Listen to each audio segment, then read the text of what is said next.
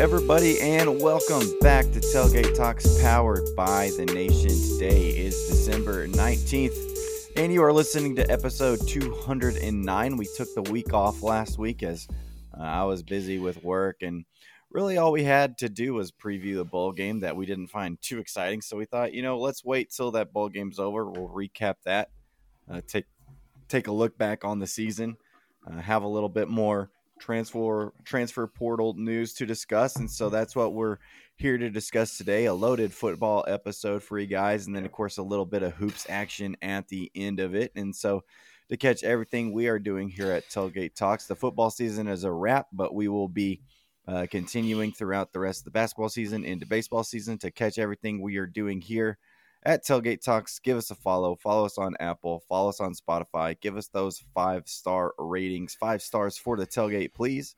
That's all we want for Christmas from you guys.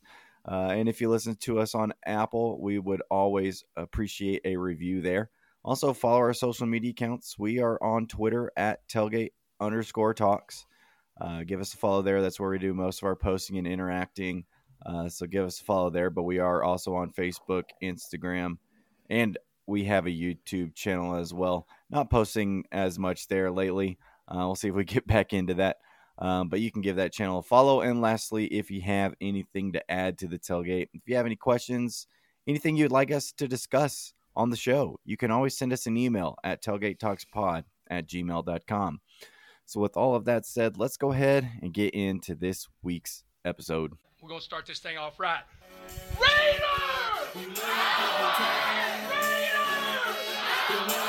Man, I've been waiting all my life to do that.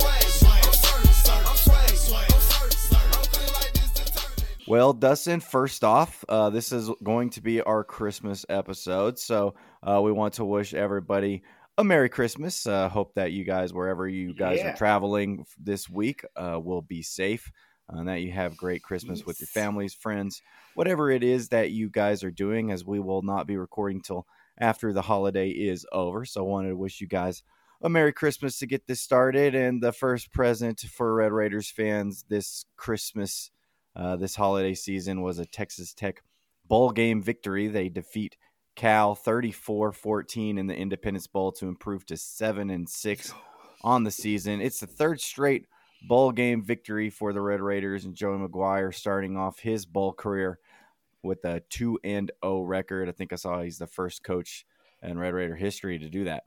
So shout out to Joey for that accomplishment. Dustin, it was a bowl game that we weren't super excited for, but it was a bowl game nonetheless. Okay. Kicked off bowl season on the very first day of bowl games. That's how early on this bowl game was. Your thoughts on the game from Saturday? Yeah, one, it was really late to start with, 8 o'clock, 8:20 kickoff, something like that. But really entertaining game, to be honest, to kick off bowl season, bowl week. So that was fun. It's great to win no matter what bowl game you're in. To have like 7-6 looks a lot better than 6-7 to end the year, winning record. And then 3 straight seasons with a bowl win, like that's just good momentum going into the next year and like the spring and the off season, like transfer portal time when you're on TV and winning, like that helps a lot. So really good, just showing. I thought it was a really great game overall, like all facets of our team and coaching staff. I don't know what it is with, if we get a couple extra weeks to prepare, we just dominate teams in these bowl games, because that's what has happened with Joey, and then even the year before when Joey was on the sideline. So yeah, I was pretty impressed. Had a great time. It was one of those that we rarely get, that we get to sit back and relax in the fourth quarter and enjoy the football game. Yeah, that was the nice part. It was I would say a pretty boring game at the end, despite the defense getting turnovers. It was just kind of coasting to get this one finished. But yeah, like you said, it's been nice to have several, these 3 bowl victories you've had. You've pretty much coasted to victory in them. So Always appreciate just going out there and kind of dominating your opponent. It started off rocky. It looked like it could be a crapshoot of a game. You fumble the opening kickoff. Dre McCray with the fumble, one of his rare special teams blunders. Right. And then Cal scores on their very first play of the game. So it's not looking great to start. You received the ball, and yet Cal scores on the first play of the game.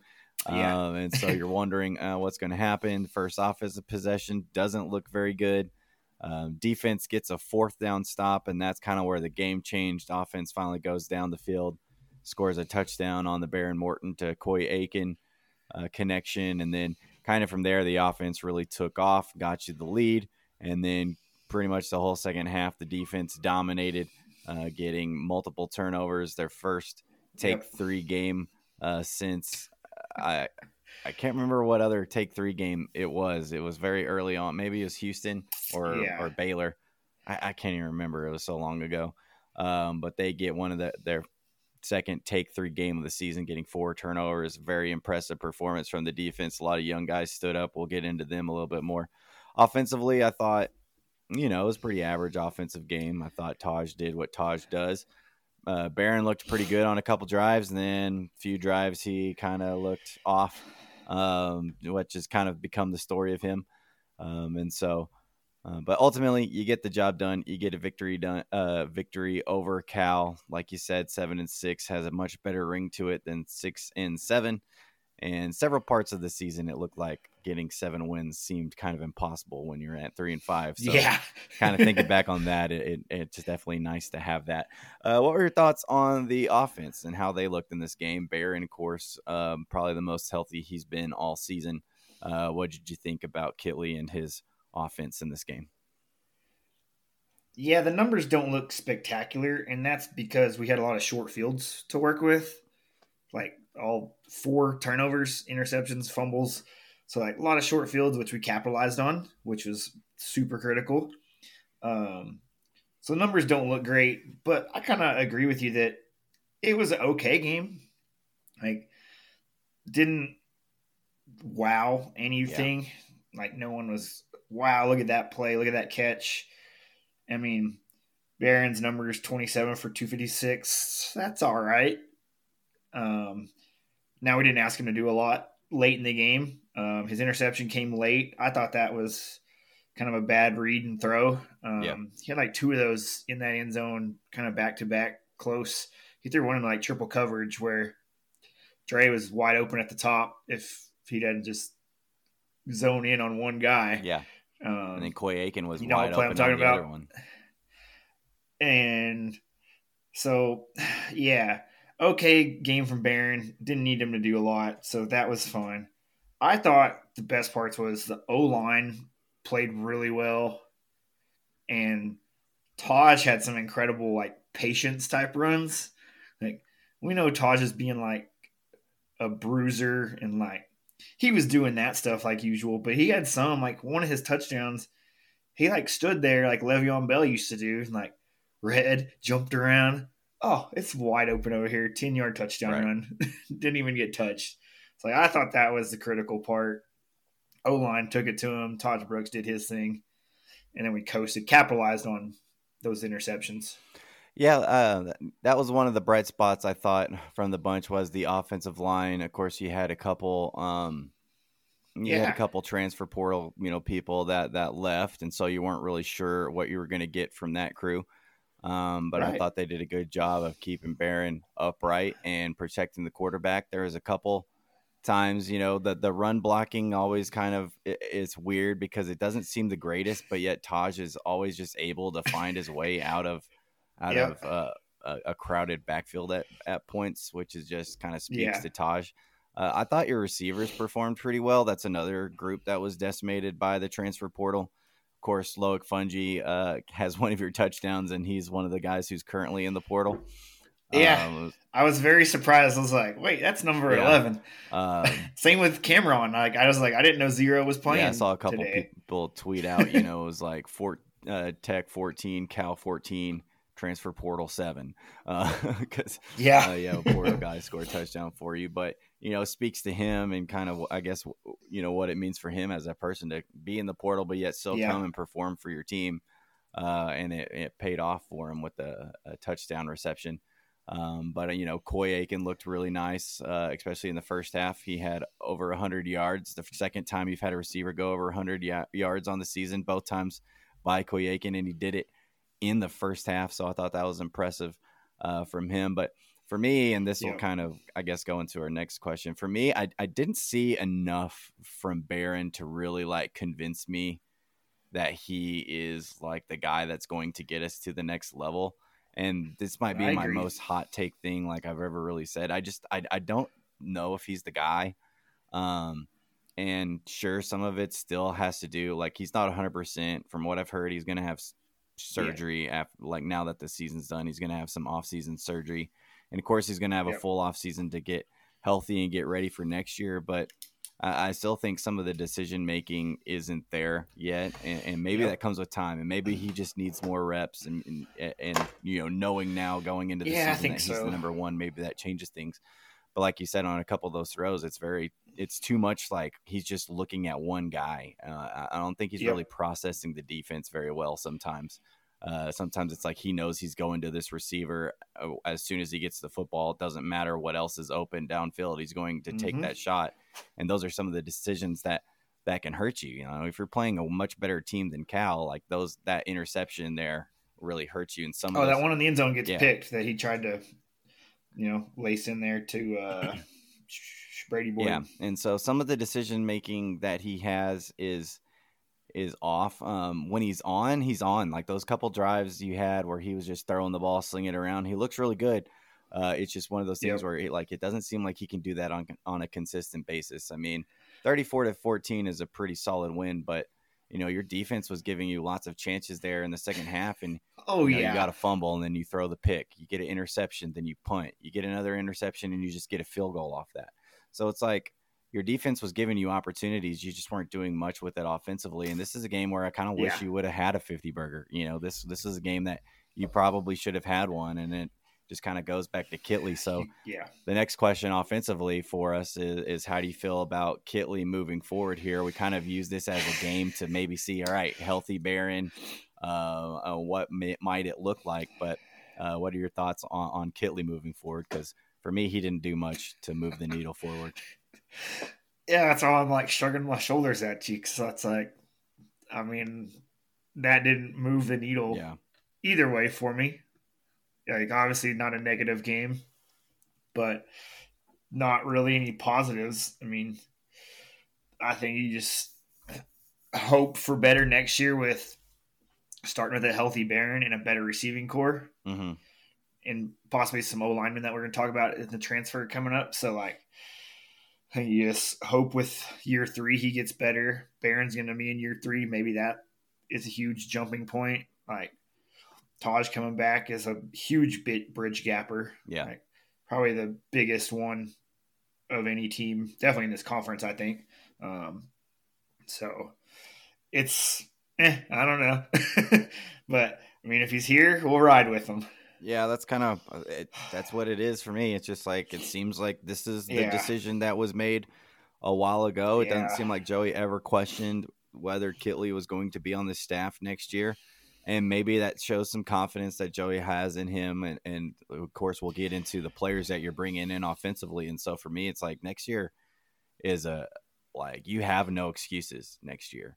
Yes. The thing that makes me nervous, though, is you have this little bit of momentum, right? You had a decent end to the season, throw out the Texas game, but you won those games to get to bowl eligibility. You won your bowl game. And some of me just gets nervous that, hey, all this positive recruiting and all this stuff like that, you just kind of forget about the struggle that this season was for the offense.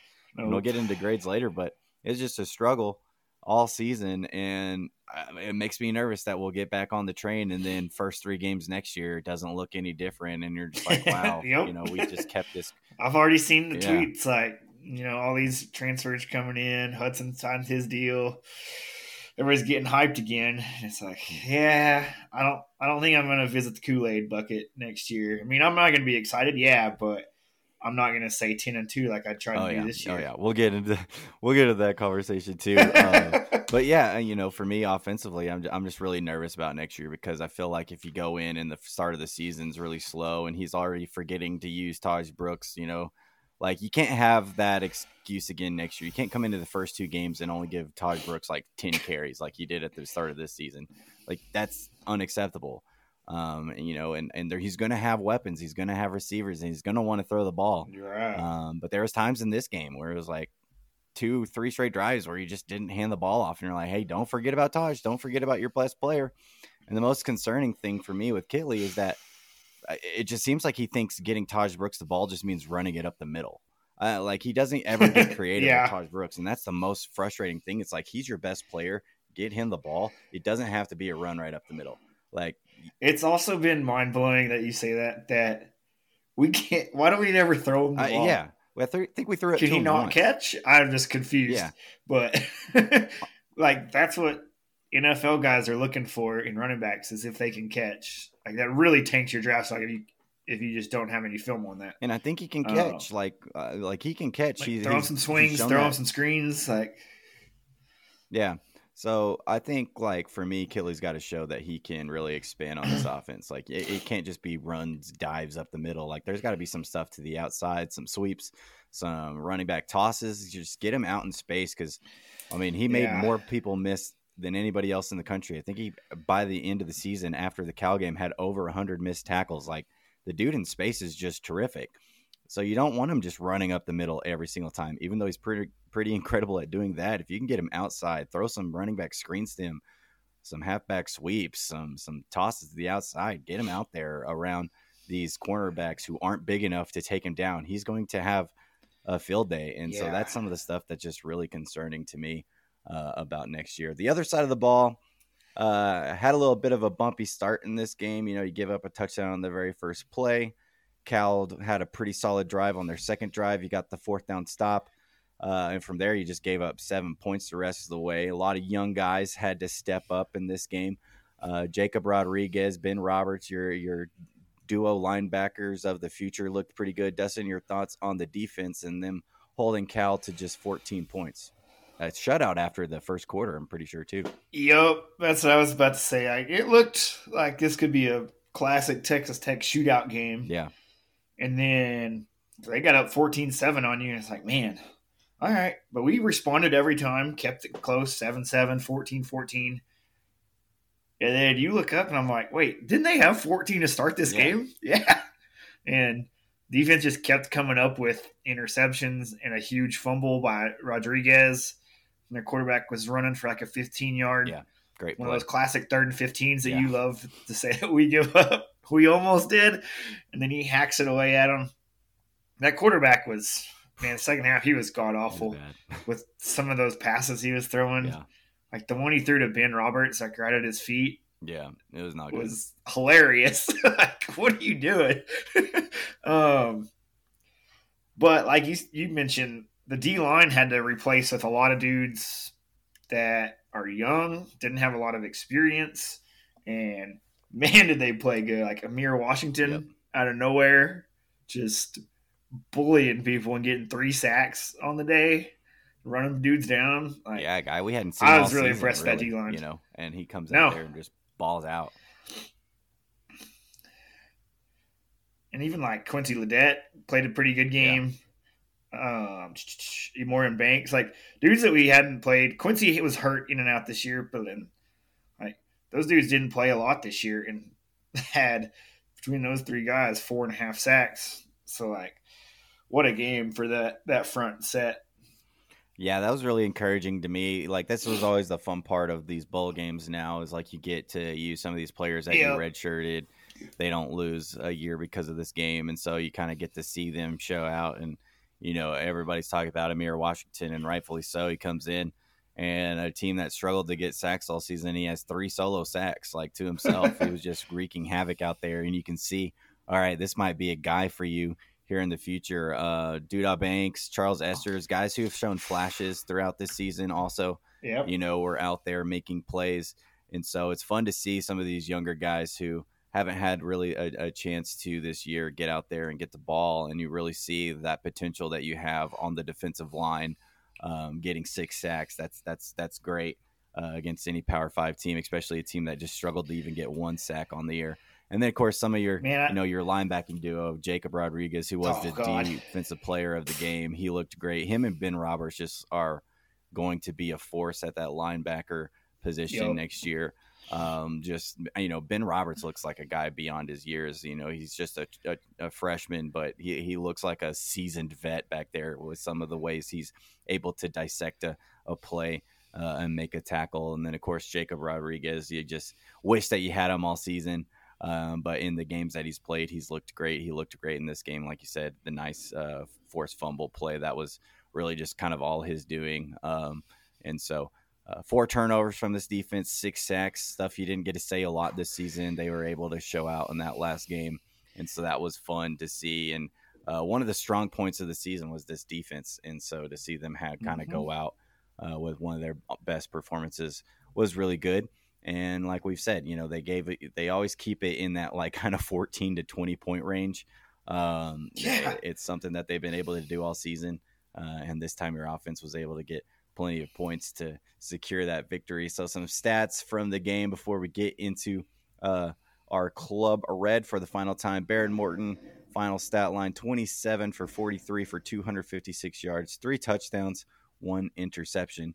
Taj Brooks finishes his season going for 98 yards, 2 yards short of going over the century mark, 1 touchdown on the day. Coy Aiken, as we mentioned, 106 yards and a touchdown. All of that in the first half. Didn't have a single reception in the second, but hey, crazy 100-yard receivers were tough to come by this season. So to see a guy break that century mark, we'll take it.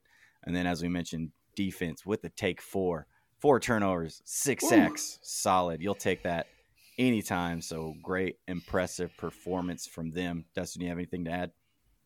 Last thing on the 6 sacks thing. Imagine if you were like going to the NFL draft and had a 3-sack game in this bowl game. Like that would probably be good film to have, right? Yeah.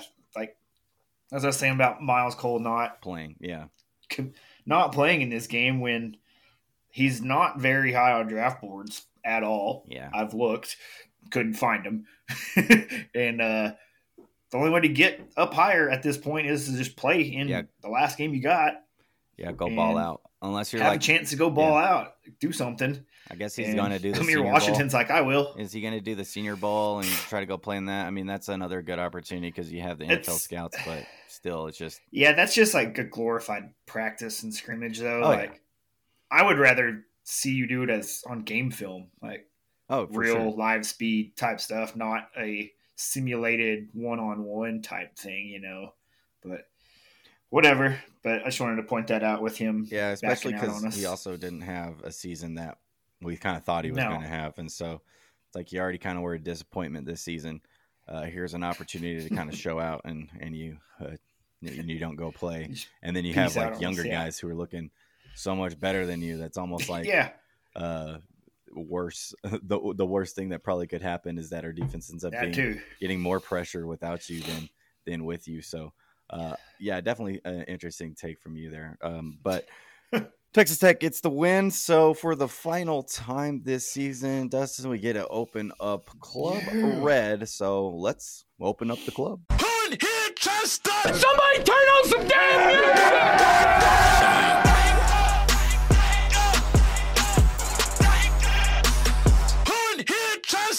Well, Club Red is open for the final time this season, our final opportunity to shout out some players, give them our VIP tickets to the club. Let's start off on the offensive side of the ball. Dustin, who is your final offensive VIP for this season? I think I have to give mine to Coy Aiken, going 100-yard wide receiver for the second time this year and being the only guy to do that twice this year and really emerging in the second half of the year as Barron's number 1 option, the only guy on the team that can really get open on his own, being a dog out there. So 7 for 106 and a touchdown. And he said all in the first half too. So great game by Coy Aiken. Great second half of the season by him as well. I'm glad he's going to be back next year. Yeah, one of the bright spots in the receiver group. Definitely somebody you can see being a big factor, and kind of goes into this next year as maybe you're like wide receiver 3. With some of the talent that you're bringing in. Yeah, I was gonna bring that up in the transfer talk, but while we're on it, like he's like at the highest year third receiver next year, depth chart wise. Now you can see how much of a baller he is. He might be better than that, but the third option, let's say that. Like, he's definitely more of like that's exciting. He's definitely more of a just throw it up and hope he catches it, because he's not really like fast, like super speedster or whatever. So I think some of the receivers you're bringing in are going to be more of a threat to do that. He's just been really good, like catching traffic, make some tough catches, and just hold on to the ball, which has been something that you've lacked. I've kind of struggled to figure out who else. I had Coy, obviously. Taj always gets in as VIP because he just continues to dominate. I don't think Barron did well enough. Xavier had a good game because he had a really big punt return also. That's what I was going with. 61 yards, and then a punt return was big. Yeah, I was going to go off the radar and go with Xavier White. He was your second leading receiver on the day. He had, like you said, a really nice punt return that put you in scoring position. He also had a really nice 41-yard catch that he made some guys miss. It was a really nice play. They got you into scoring position there too. So I thought he had two of your bigger plays in the game. And also, this is just kind of a shout out to him, as this was his final game. Yeah. And I thought a receiving core that really struggled. I thought he was one of your bright spots at the position. It's just unfortunate that we couldn't get him the ball enough, because he was definitely one of those guys, when the ball was in his hand, he was able to make some plays for you. Just kind of one of the things that you can chalk up to Kitley and the struggle of this offense. But I wanted to shout him out, since this was his final time wearing the red and black and getting to represent the Red Raiders. And so I thought he had a pretty solid game for you. So Xavier White and Coy Aiken, 2 wide receivers, getting the nod for our offensive VIPs. Dustin, defensive side of the ball, which way you going? A lot of options here for the defense. Yeah, I think there's 2 really easy ones. I guess I'll take the first one and just see if the other one is taken. But Jacob Rodriguez with badass game, 7 tackles, second on the team. Interception that, like I said, got thrown right at his feet, but great play to go dive and get that.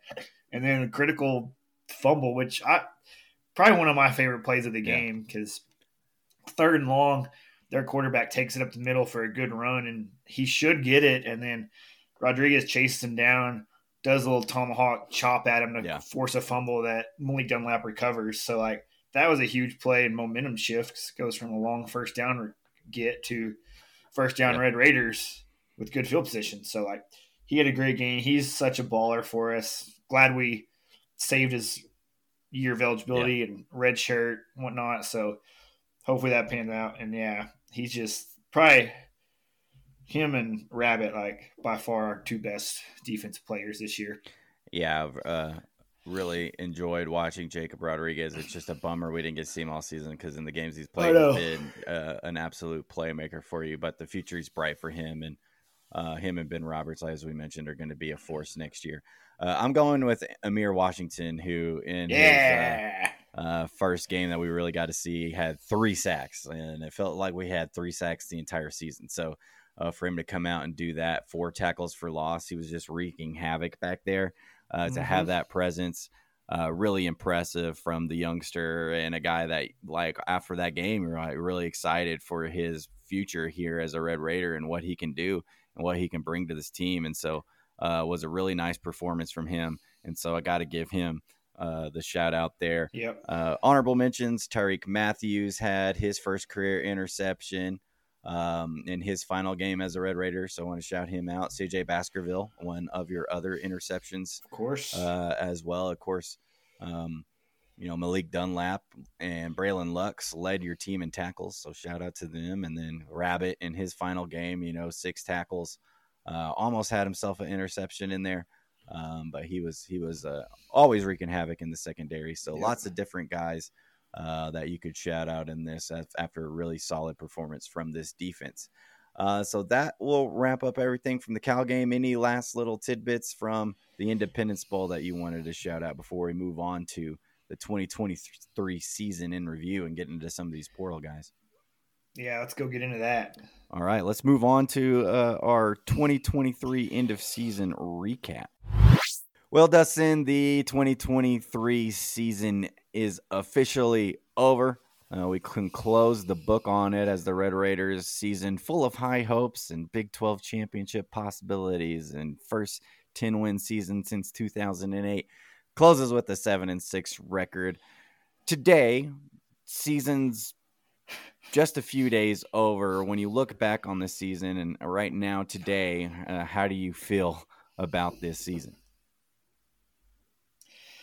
Yeah, we led off the show with it a little bit, but overall, it's got to be a little bit of a disappointment with how much Kool-Aid and hype was disposed and drank throughout this fan base and coaching staff. I mean, and so we really bought into what Joey and them were selling, and that Kool-Aid was very watered down, as you could say. So, forgot to put the sugar in. Yeah, it's just the flavoring and water. Man, 7-6 is better than, like I said, 6-7, or like we mentioned, 3-5 was where you were sitting, just over midway through the year, and it looked very dark back then. And you messed up a lot of games, like the West Virginia game, the Wyoming game, those are kind of disappointing backbreaker type games when you could have been 9-4, 8-5 like you were last year. So overall disappointing. Yes, I'm glad we ended on some good notes throughout December, November and December. So it was okay. Yeah, I mean, I viewed this season as a disappointment. I think we drank the Kool-Aid. We drowned ourselves in the Kool-Aid. Everybody, we were all in on this team. But I don't think that was off based, everything when you looked from how last season ended, all the players returning, everything tracked. It was on track. Yeah. I don't think we were foolish by any means. And then you just come out of the gates and you lose the Wyoming, and it just felt like that was a super deflating loss. That should have been a victory. And then just kind of from there, injuries and a lot of stuff plagued you along the way. Just felt like you hit a lot of obstacles, a lot of things you were unable to overcome. But then in the positive side of things, like at 3-5, I feel like former coaches on this staff, former years, you maybe win 4 games, and so there is that impressive factor that you were Cliff wouldn't have recovered, looked dead in the water and able to get to a ball game and get to 7 wins. So there is some positive from that. There's the defense that looked really good this year, and a lot of those games gave you so many opportunities to win several of these games. It's just the offense. The offense took a gigantic step back, and we'll get into some of our grades here in a little bit, but the offense really was kind of what stalled the progression of this team. And so that's the one thing to me is you regressed so drastically in the offense that that's something that's concerning to me. And, that's the frustrating part is you got an amazing season from your defense, your special teams improved and made some great plays for you. It's just your offense really struggled to just put up 20 points in a game, multiple times. So that's the frustrating thing to me. But at the same time, you see a lot of fight in these guys. And so now the next question is, we're looking back on the season right now. Let's fast forward a year, 2 years, several years down the road into Joey McGuire's career here at Texas Tech. How do you think this 2023 season might be looked back on if you're kind of looking back at this from a future standpoint, No, that's a good question. And overall, I don't think it's a needle mover either way. Yeah. I mean, you can come 10 years back and be like, oh, yeah, that was just the year we played BYU and UCF the first time. But, looking at it in a microscope, breaking it down, some of these close losses, BYU, West Virginia, even Oregon and Wyoming, that you were in, the margin for errors being so small in those games and 1 or 2 plays or blocks or mental errors, flip that and you win 38-30 or 28-20, And I hope that coaching staff and the players that remain remember that going into this spring and summer, and are like, all right, we have to bust our ass in the weight room because Oregon beat us by one score, that we were right there on them, and because we fumbled the ball in Wyoming and couldn't score. Like, stuff like that, that's super little when you look back on the season, but like in the moment and stuff, and it's like, it just kept happening to us. And I think you can really get better mentally and discipline wise, which hurt us a lot this year, and win those type of one score games in the next coming years, and establish like a better culture type in that locker room and weight room because of these kind of things. Yeah, it's definitely something you can grow from. You know, you change maybe 4 or 5 plays on the season, and you could definitely be sitting here with 9 wins. Like, it's that small. That's small. You're right there. You're right on the cusp. And really, the only games that you were, really out of was just the Kansas State game and the Texas game. Texas. Those were the two that you kind of, and even the Kansas State game, you're still in the game and kind of until the end. Texas, you just never really had a chance in that one. But for me, I think there's 2 ways that you can maybe look back on the season. Now, obviously, the only memorable thing from the season is going to be the special year that Taj Brooks had. And I think that'll be the main thing that you're going to kind of take away from the season is what he was able to do, how he was able to kind of put this offense on his back. Because if you don't have him this season, I think it's much more of a disaster, like if you don't have Taj Brooks on this roster. But for me, there's 2 ways that in the future you're going to think of this. You're going to think of it as a blip in the radar, injuries, got the better of us. Like you said, you were right there on some of those games, and you were able to learn from that and get better. And this just kind of is the season where it's like, all right, we kind of struggled that second year, but things got back on track the year after that. Or you're going to look on this season as this was kind of some of the signs of maybe things to come if things don't work out for Joey McGuire and the staff here. Sure. The offense was bad, and we should have let go of Zach Kittley at the end of the season. Some things like that kind of it could be. And so I'm definitely thinking that this is going to be a blip on the radar kind of season. That's what I'm hoping for. But I definitely think there were some signs this season that it's like, okay, why are you taking a step back this year? Like you should theoretically be improving from year 1 to year 2. What caused some of those things? Sure, injuries, but there were some questionable calls that Joey McGuire has made this season. There's some times that you're wishing that he was in Kittley's ear more, telling him, got to give Taj the ball here. Got to give Taj the ball here. Some things like that you're like a little alarming, that you got to be like, hey, you've got to improve on those in years to come. And so those are the kind of 2 roads that I see this season kind of leading to. And so hopefully it's just a blip in the radar. That's the hope, right? Yeah. That's the hope. Injuries got the best of you. And next year, you maybe have your first healthy quarterback season and everything. Hey, Barron is the quarterback that we wanted. Kittley is the offensive coordinator once you get him the talent that he can do things with. So we'll see. We'll see how it goes. But in the season entirely over, let's give out some grades. We gave some grades halfway through the season. You and me, I think we're aligned in the fact that we gave our defensive grades A's. We were in A's on special teams, and I think we were both C's and D or something like that on offensive grades. Yeah. So let's start off with defense.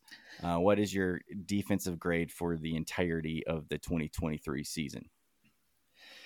I still give a big A to them. Like, this is the best overall defense I've seen, and being a Tech fan for 15-ish years, we've had some special players here and there at safety and linebacker and D-end, but never a full defense like this, and being able to hold teams to 20 points multiple times, being able to shut teams out in second halves quite often this year, pretty incredible. And especially, like, you had injuries over there. Your linebacking core was a roulette table throughout the year. Like, just shifting guys in and out, revolving door. Secondary as well. Tyler Owens couldn't stay healthy. Baskerville couldn't stay healthy. They were in and out. So you're plugging in. So, like, your DNs didn't produce like you thought. And yet, you still had a great defense. Bend, don't break. Turnovers weren't a big part of it either. Yeah.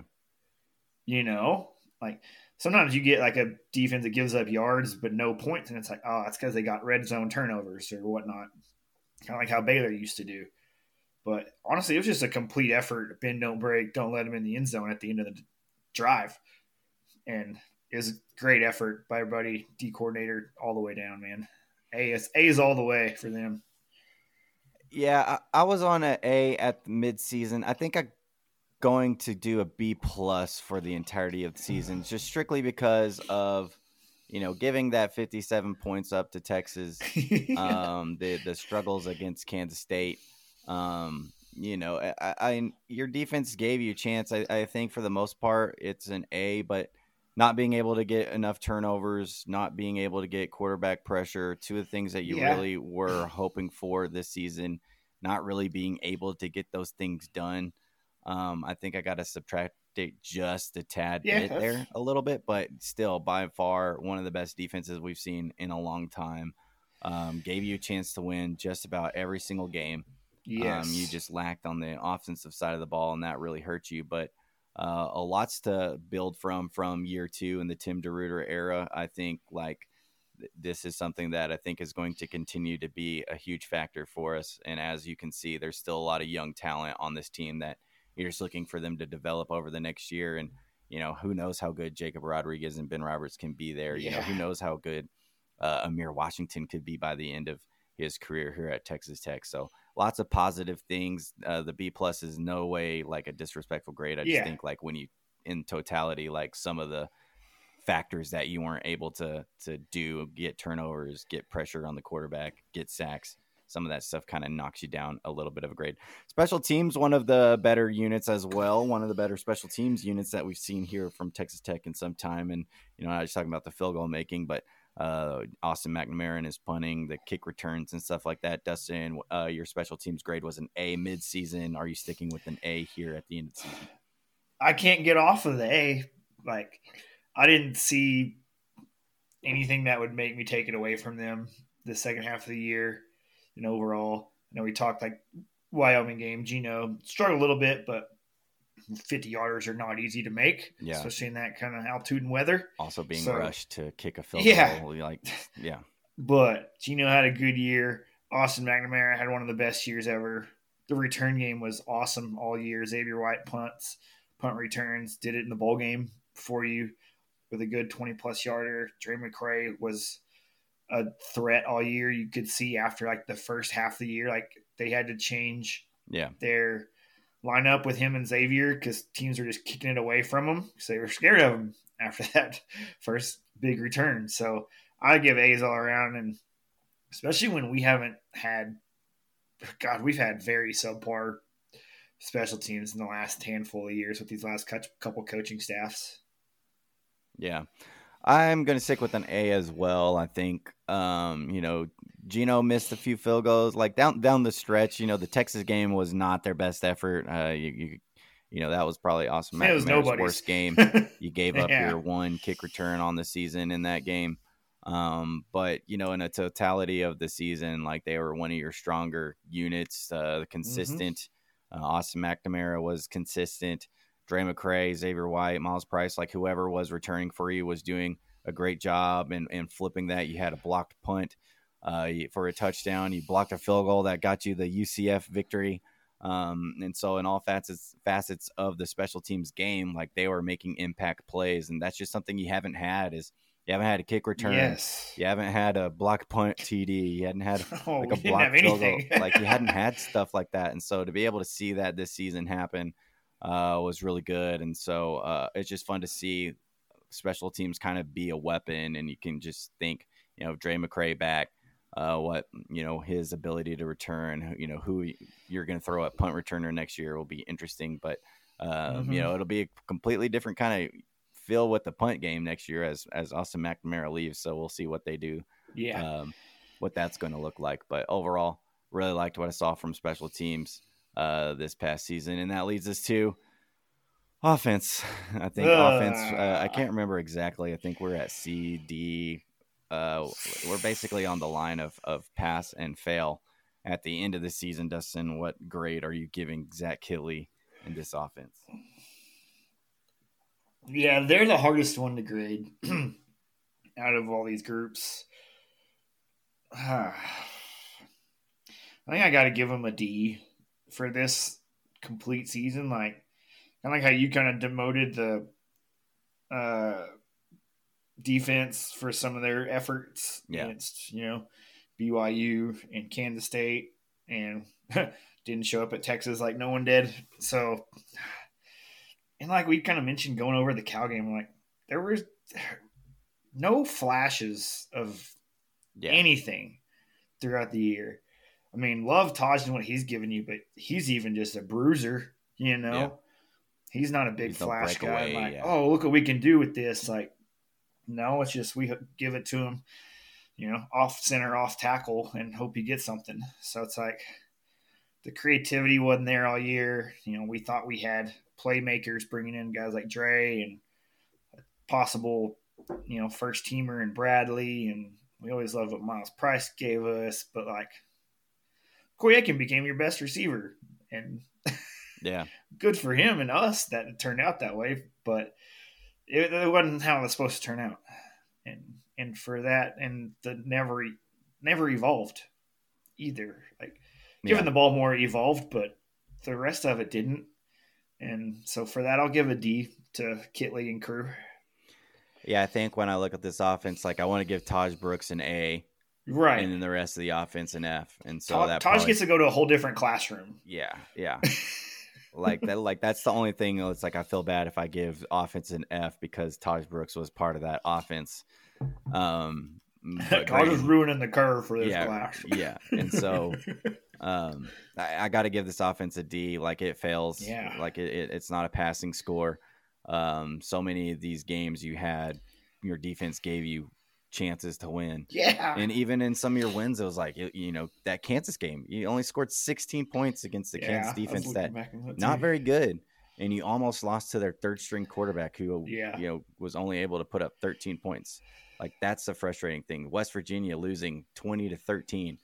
And everybody, that's the game Tyler Shough got hurt, but they went into the season. We all went into the season knowing Barron could start and win you football games, and he looked awful in that game. It's just the lack of consistency from this offense, the lack of creativity, which is something we'll talk about a lot. Just no creativity to this offense. No. The passing game, the running game wasn't even creative. It just took Taj Brooks being, like you said, a bruiser and being able to go fight and get 5-6 yards when it looks like there's nothing for him to gain.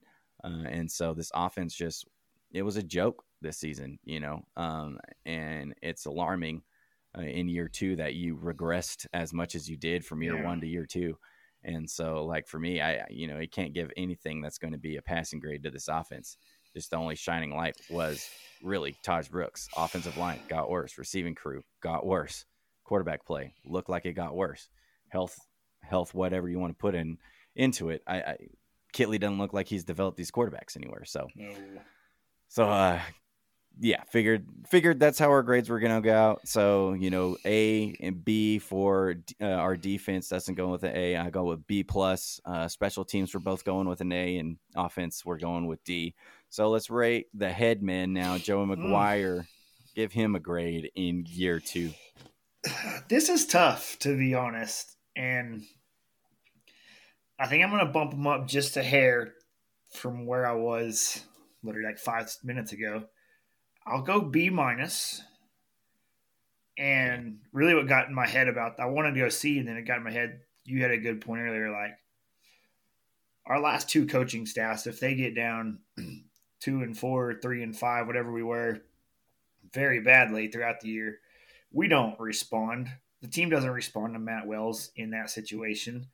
God, we know Cliff can't win in the second half of the year. Yeah. And the fact that Joey, even with lack of much adjustments, just getting guys healthy helped, and grinding and just being good football players, really just kind of struggled your way through to a couple wins and down the stretch. But especially when you were at that, we need to win 3 of the last 4 to get in. Like, we would have said no way with Cliff and Matt Wells. No freaking way.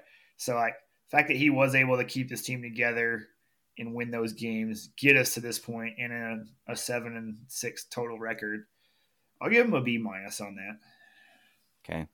B-. I'm going to go with C. I'm just going to go with you got a passing grade on it. I think when you go 6-6 in the regular season, I think, that's about as average. That's as average as you can be. So, and I think losing games like the Wyoming game, that's got to cost you a whole letter grade. You shouldn't have lost that game, no matter how difficult that place was to play. The way you started, the way you were dominating that first quarter, there's just no excuse for losing that game. There's multiple questionable calls. I thought going for it on fourth down in your own territory with the lead against Oregon was a pretty questionable call. He did the same thing in the TCU game, and it immediately bit you in the ass, but luckily you were able to battle back and win that game. So there's some things that are of concern to me, but ultimately, you got 6-6. You didn't take a drastic step back like we saw from year 1 to year 2 with Cliff, where it's like we won 7 games, won 8 games in the bowl game, and then next year you won 4. You didn't take a step back like you did with Tuberville. I think he came in and did the same, like won 7 games and then won 4 games in year 2 or 5 games, something like that. So you didn't take a drastic step back, but overall you did take a little bit of a step back. Most of that's on your offense, but it's a passing grade, and it's something that, like we said, you can look back on the season and either see it as it was just a blip in the radar, just a season that we had to deal with some things, and that's all it was, or these are some things that are going to be of concern, and maybe the writing was on the wall here. I don't know. We'll see. But offseason is officially here. Dustin, hopefully a lot of Texas Tech fans have learned from offseason so far on Twitter. It doesn't seem like it. No. But what are your thoughts as we head into this will be the third offseason with Joey McGuire as the head man? What are your feelings, thoughts, and how you're going to approach this offseason? Yeah, I'm going to have, I do love transfer portal time though. Yeah. I mean, you know this from every sport. I just love like trade deadline, free agency. Oh, yeah. I just like to see teams making moves to get better. And Joey's done that. And so like, it's going to be hard not to bite into this next year. Maybe just don't bite as hard, but I'm already very excited for this team and roster next year with a lot of dudes coming back that, like we just said in that bowl game, played very well. A lot of young dudes from this year played well and got experience. And I like what we've done with filling in the gaps. And I always say like this was going to be like the 23-24 year was going to be the hardest. There's probably the 24 year. It's going to be the hardest for Joey because the roster is showing those holes that Matt Wells didn't recruit at. And, so he's done a great job filling those in. Young guys, transfer guys, some guys that have stuck around through those times. But yeah, maybe just don't drink the whole gallon of Kool-Aid. Maybe just sip on it a little bit. Yeah, I'm going to approach this offseason a lot more cautious, with a lot more caution, and I'm going to take everything the coaches say with more through a grain of salt. If he says this is the best quarterback room in the country, I'm going to be like, all right, it's a okay quarterback room. I'm definitely going to take the things that are said, and I'm definitely curious how Joey's going to approach this offseason. If he's still going to be kind of loud and adamant about some things, or if he's going to dial it back a notch. Like, it's something that I still love. Like, I'm not mad that Joey was talking the way he did last offseason. I think there's some things that kind of make me mad, like, the whole not needing Tyree Wilson and Miles Cole and Steve Linton being NFL, first round draft picks. Some of those things were a little bit too much. That's a lot of pressure that you're putting on those players as well. And so I'm curious how he's going to approach it. But, I'm going to be optimistic. Like, that's the thing is, like you said, with the players coming in, some of the holes you filled year 3 here, you don't got a trip to Oregon anymore. So that seems like, that helps the schedule. Yeah. You're not going in with an automatic kind of loss that you thought you were going to get there. Washington State will still be difficult, but they've lost a lot of players. So that might be a more winnable game now. And then a whole new conference. You don't have a Texas and Oklahoma on the schedule. You've got a bunch of teams that I think you're kind of on par with, that you can you or they can win any single game. And so, Yep. I'm going to be optimistic, but I'm in like a kind of a prove it mode this season for the coaching staff. Like I want them to back it up with how this team performs. And like, it's going to be hard because as the season gets closer, I'm always that guy who's like, oh yeah, we're going to go win 8, 9, 10, blah, blah, blah games. Yep. Like I like to do that. You know, you just get confident. It's something that happens. We're fans. I want to see Tech do 10 wins, but I'm in like, you got to prove that you can win you got to prove that you can win at least 8 games before I'm going to really go all in on like, all right, we're going to win Big 12 championships and stuff like that. You just got to prove it. We haven't done that since 2008. Just win 8 games in the regular season. That's where I'm at. And so next year, if you win 7 games, hey, like I'm going to take that as a win. I'm going to take that as, you know, if you can see some improvements, but like I want to see 8 wins. I want to see 8 wins. I want to see 8 years too, though. If we can get 8 wins next season, that I think we'll see 8 years of McGuire in the staff, you know, like he's got to prove to me that they can talk the talk and back it up, you know, that they can walk the walk too. And that this team can win 8 games. And that'll prove to me that, hey, this team can get to where Joey has those expectations, where we have those expectations for this football team to be a team that's competitive and not necessarily winning the Big 12 championship, but being a factor in it and being a team that at the end of the season has a role to play in how the Big 12 championship unfolds. And so that's kind of where I'm going at this offseason. I'm hoping that this offense improves. I'm hoping that we've got weapons and stuff for Kitley in this offense to really take a gigantic step forward next year and not regress anymore or not stay the same. They got to take a step forward. And so that moves us over to portal season, where now we can talk about we've refrained from kind of talking about the portal. We've talked about players who have left, but now we have several players who have committed to the Red Raiders. And so let's dive into portal season. As Dustin talks about, we both love free agency. We both love trade deadline season. Player movement, transfer portal season has definitely risen up that chart with all sorts of players hitting the portal, going to different places. You got Kyle McCord going from Ohio State to Syracuse. You got you got Dylan Gabriel going to Oregon, and then the UCLA quarterback going to Oregon. Like, I don't get that, but you know, hey, Nike money. Well, so before we get into us, and while you're on that, because like I said, I love this. Keep up with it really well. The Kyle McCord to Syracuse one just baffles me. Yeah, like dude was just on a team on the brink of playoffs, and now he's just going to Syracuse. Like Syracuse? Yeah. Rich football history, Syracuse. That's weird. Yeah, I mean, Allen Iverson played there, but it's about all I got for you. Carmelo. Iverson played at Georgetown. I think he played football at Syracuse a little bit, though, didn't he? Maybe. Or did he play football both? Either way, the Oregon one kind of makes sense if they want to develop the young kid one more year and then have Gabriel play this year. Yeah. Like a one-year guy and a long down the road guy, so they're not in the portal again next year. But I'm excited for what we've done. Yeah, let's get into that. So right now, the last few names that have gone out, transferring out, or it seems, you know, hitting the portal doesn't necessarily mean that you're leaving Texas Tech. This is on Tuesday afternoon for y'all listening. Do what? This is on Tuesday afternoon for y'all listening with how much things change. Yeah, Tuesday afternoon. Remember, so when this is posted, if other news is broken, there's been some, you know, coaching staff bat signals out there. So we don't know who. It seems like another commit is coming. Not sure if that's like somebody that we're flipping for National Signing Day. I'm not sure if that's a transfer portal to get, but Josiah Pierre announced that he is going to the transfer portal, linebacker who we've been very familiar with over the past few seasons. And then Jacoby Jackson, one of your offensive linemen that you've played. I think he was more, he was kind of a second string guy who would play when guys get hurt. I don't think it really ever panned out for him, but those guys have hit the portal.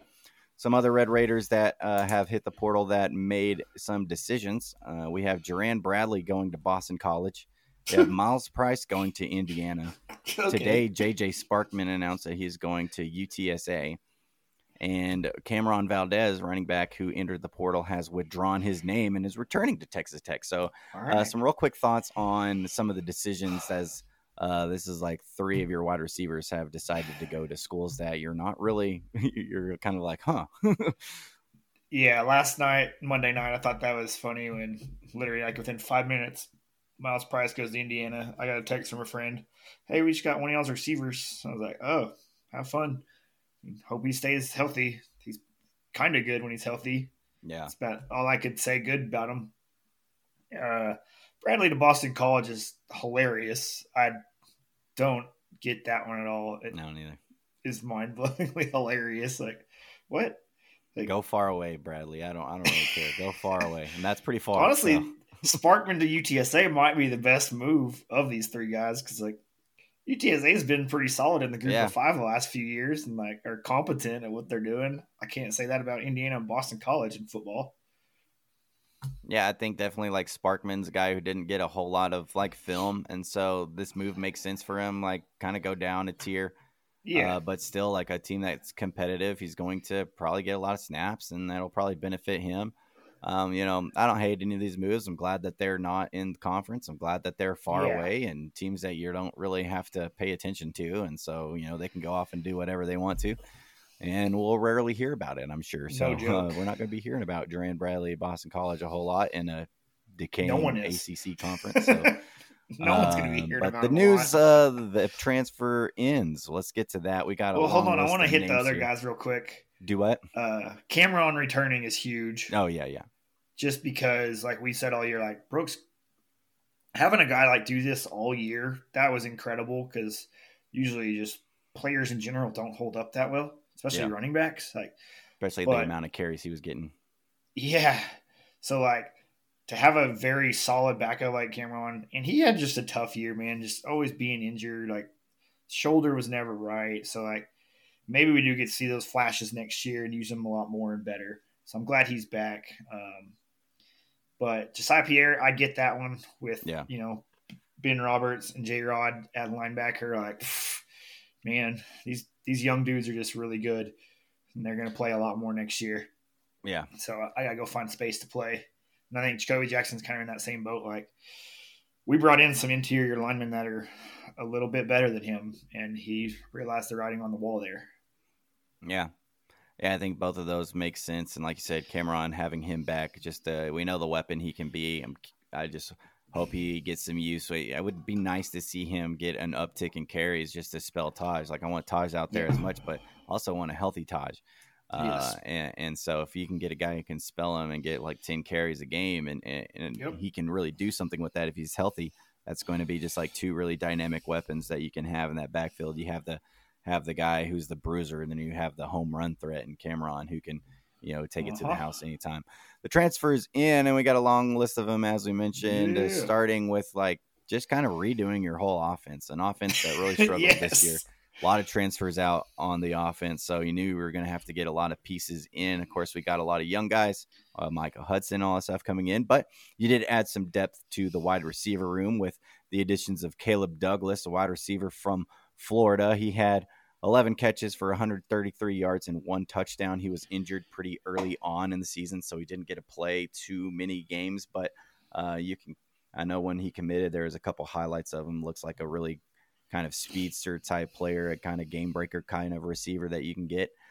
So we got Caleb Douglas, and then the big get in the wide receiver room is the leading wide receiver from Washington State, Josh Kelly. It was crystal balled like early last week, and then of course he announced his commitment last year. He had 61 catches for 923 yards and 8 touchdowns, leading that receiver room. Dustin, thoughts on those wide receiver additions from the portal?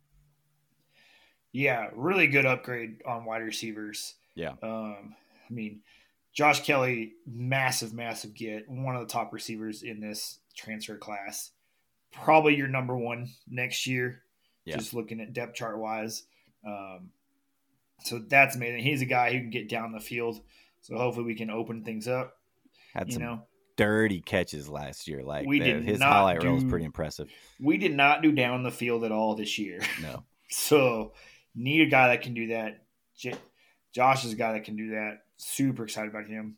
Caleb has some good upside. He's a former 4-star, so that's awesome too. Like, he's coming in as your possible number 3 guy with Coy. Yeah. Like, whew. Like, you're going to be pretty stacked at receiver with Kelly, Hudson, Coy, and then Dre McCray and Caleb Douglas. Yeah. Like, wow. Like, and from the film, like you were just saying, these guys look like they can get open. Yes. And make catches. Yeah, Douglas has some limited highlights, but in them, he looks like a speedster, can make some tough catches. So it's kind of tough to see really what he's going to be as a receiver for me. But like you said, he's a 4-star talent. The talent's obviously there. Dealt with some injuries and come into an offense that you're hoping can utilize him. And if he can get open and be a factor for you, that's great.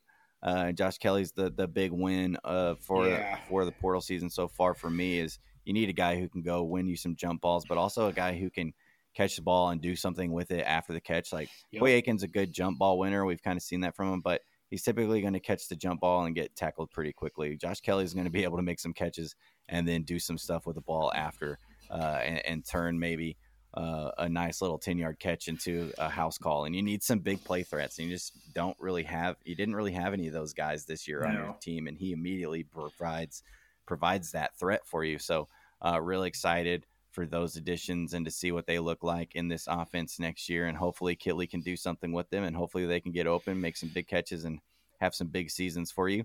You have 2 tight end additions as well. Jalen Conyers, kid from Texas. He's transferring from Arizona State, 22 for 92 and 1 touchdown last season. And then also John Carlos Miller, a tight end from Elon. Don't know too much about him, but he does stand at 6'5", 242 pounds. So 2 additions in the tight end room to go along with Mason Tharp next year. Dustin, your thoughts on adding Jalen Conyers, who was a pretty highly touted tight end transfer portal recruit. Yeah, we were on his radar. He was on our radar from the beginning. Yeah. Years ago when he was a 4-star, coming out of the Panhandle, ended up going to Oklahoma, then to Arizona State. But like I said, we just kept in touch. It's kind of how recruiting in the portal works now. Just stay in touch with dudes. Don't burn bridges. And, maybe guys like Cameron come back. Guys like Jalen Conyers that were on your radar come over to your side later in their careers. And he's just a big body, pretty athletic. Like, he's pretty much just taking Baylor Cup, like switching the names on the back of the jerseys. Yeah. Like, looks very similar game-wise, size-wise. And so that's really good to bring in another big body that can block for you. He even, I don't know if you saw some highlights of him, played a little Wildcat quarterback for Arizona State this year. I saw that. Kind of like Blake Bell used to do for Oklahoma way back when. So maybe we use him in some of those spots. Kitley likes to get tricky on the goal line. Yeah, it's something like it seems like we've always had talented tight ends. It's just like we don't use them. And so I'm nervous that we're bringing in Conyers, maybe John Carlos Miller. Like, what are we going to really get from them? We just needed bodies at this point. Yeah, having the bodies, but it's just kind of another thing that goes back to Kitley. He's got to find ways to get these guys involved because there's clearly talent there. Like Conyers looks like an athletic tight end who should be a mismatch that you can be able to win, linebacker battles with and find ways to get him the ball. You saw times of it with Tharp this year where, we had a nice little touchdown pass him in the Cal game. It was like, man, it feels like we only ran that route with him once this season. I know. I don't know why we don't do more of that stuff. You got mismatches at that position. So, adding depth to that room, hopefully Kitley can figure out how to use these guys on the offensive side of the ball because, just from what you've added wide receiver and tight end wise, like you definitely took a step up offensively with the talent that you've got. And then you get to bring in a few more offensive linemen that will be probably day one starters for you in Vinny Skiri, a lineman from Toledo. He stands at 6'3", 305, big boy. And Davion Carter, another offensive lineman from Memphis, 6'1", 285. And before he started recruiting, it was announced Sterling Porcher, an offensive lineman from Middle Tennessee State, 6'4", 304 pounds, has committed to Tech. So one of the big things that we knew we needed to revamp was this offensive line. What do you think about these additions and what that does for your O line and Coach Hamby?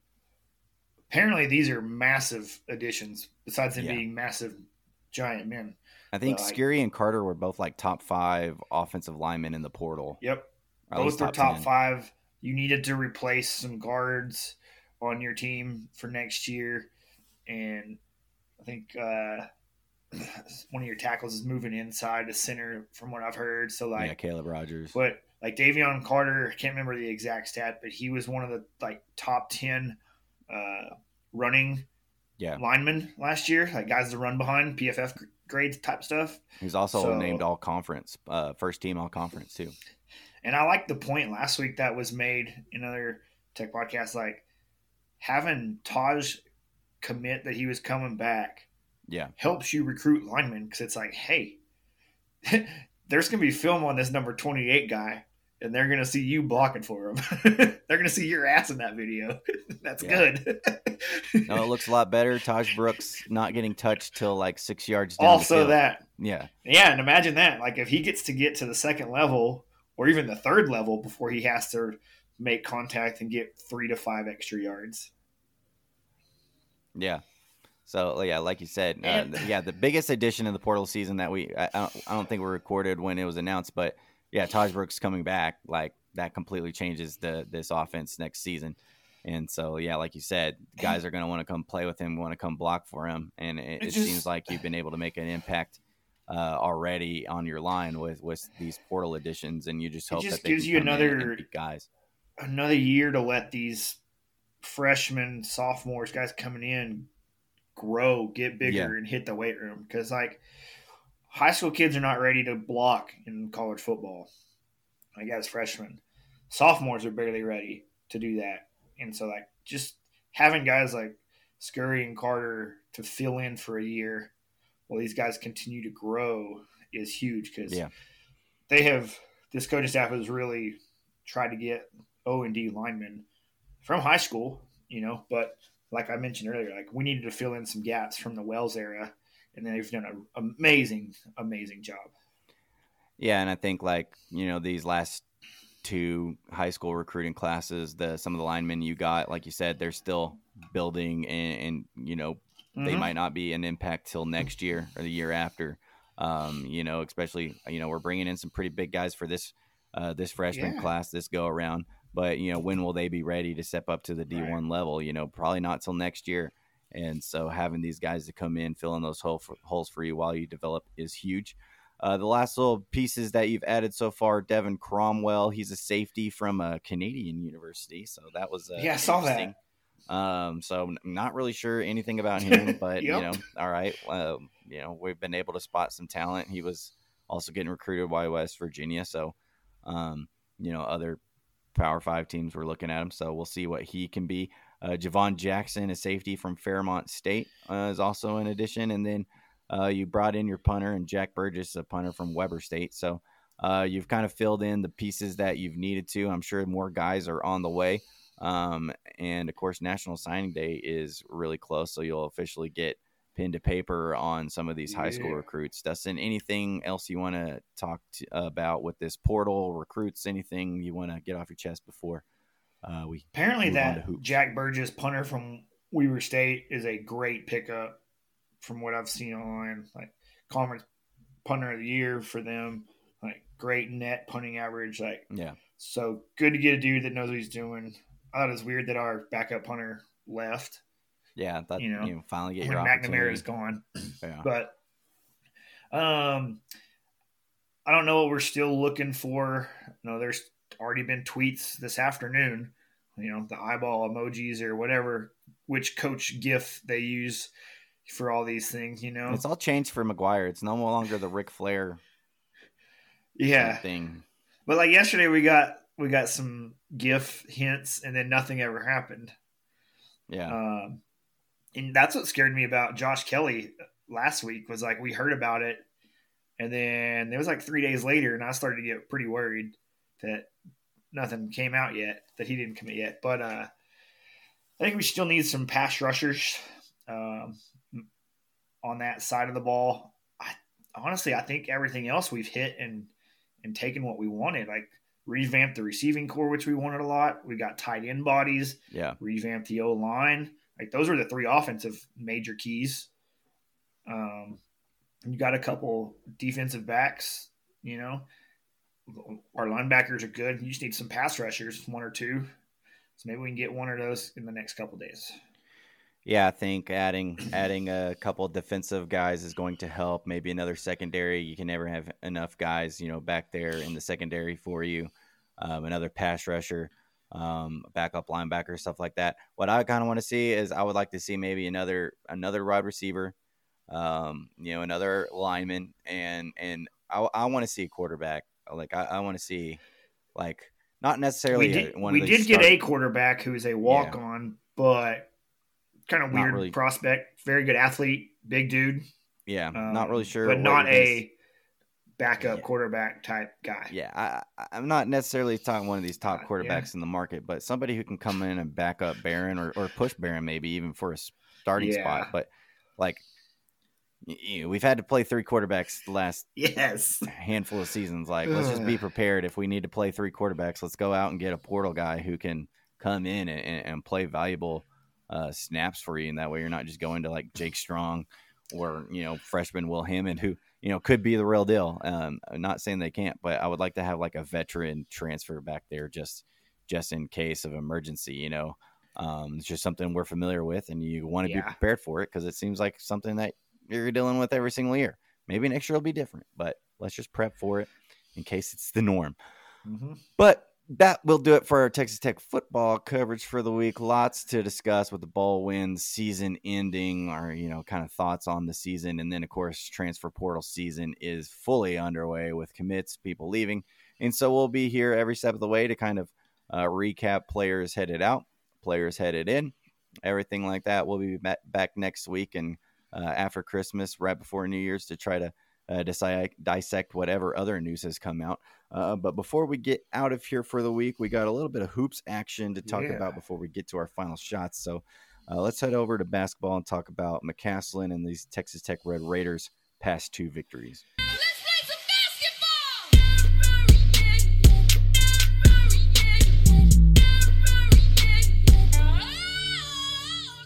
Well, the Red Raiders have played two games over the last week, and we have not talked to you guys for 2 weeks. But they did get a win over Oral Roberts and a win over Vandy, beating Oral Roberts 82-76, and then beating Vanderbilt 76-54 in Fort Worth on Saturday. That was a nice little appetizer before the bowl game kicked off. So you had a little back-to-back Texas Tech action. Dustin, anything that has stood out to you over the past couple games, as these were your first two games without Devin Cambridge, who came down with a season-ending injury. And so what are your thoughts on the Red Raiders post-Devin Cambridge?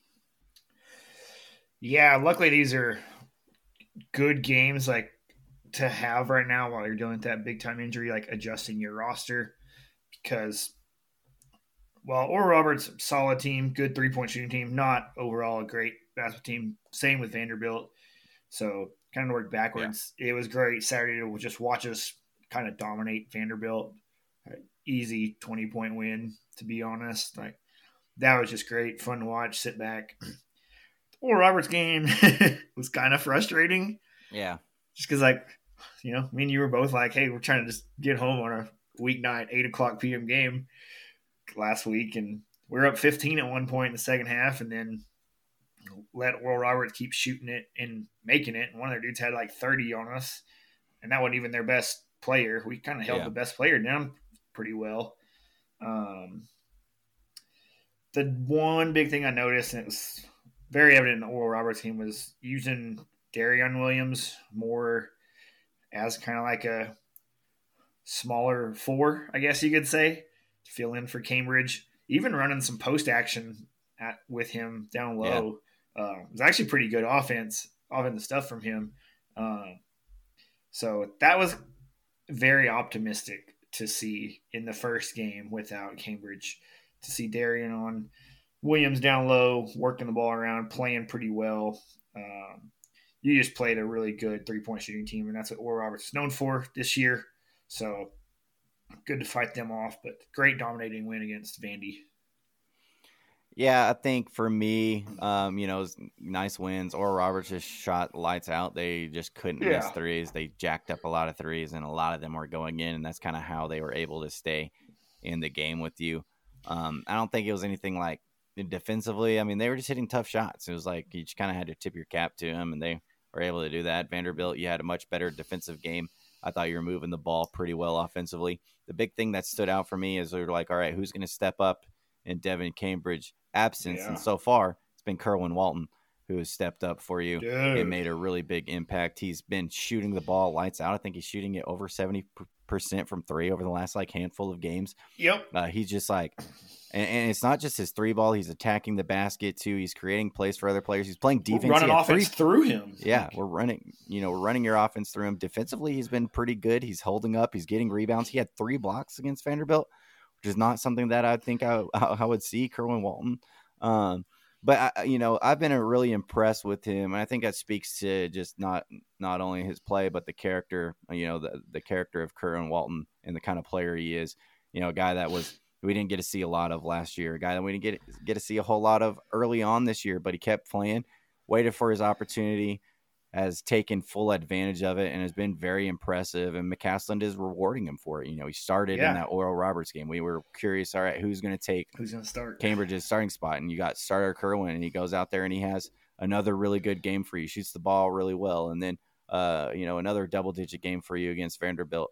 And so I've just been really impressed with him, and I don't know, it just kind of makes me proud and really proud of him and what he's done. And I think a lot of Texas Tech fans feel the same way. And it just kind of shows McCasland and his coaching ability, to find these guys, put them in situations that help them succeed. I think that's been another really encouraging thing, is that, you're finding out why Kerwin was at North Carolina, his freshman year. You're seeing that talent. It's there. You just need a coach to sometimes bring it out of you. And I thought McCasland's done a great job of that. Also, Joe Toussaint continues to play well. Pop, plays better on the road for some reason. He's always feels like he shoots the ball a little bit better on the road. I thought Warren Washington's had a pretty solid couple games for you.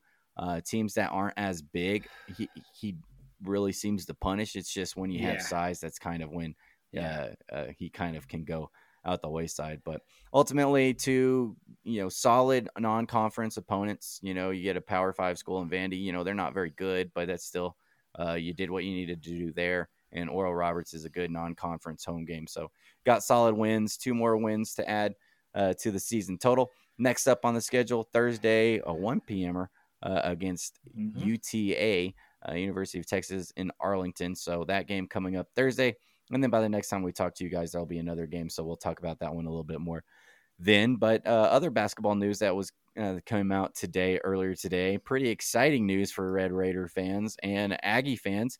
Texas Tech and Texas A&M have set a couple trips up for the Red Raiders. They get the Aggies in Lubbock in 2024, and then we make the road trip out to College Station in 2025. Look like the start of a regular series between the two teams, which will be very exciting. It adds a really good non-conference game to your schedule every single year, whether you're playing them here. That's an awesome home game. Or you're going there. That's an awesome road game. Dustin, your thoughts on this rivalry being renewed in the form of basketball? Yeah, pretty exciting because you hadn't played them in a while. While we were recording, and I was trying to keep up with Twitter to see if any transfer portal news happened.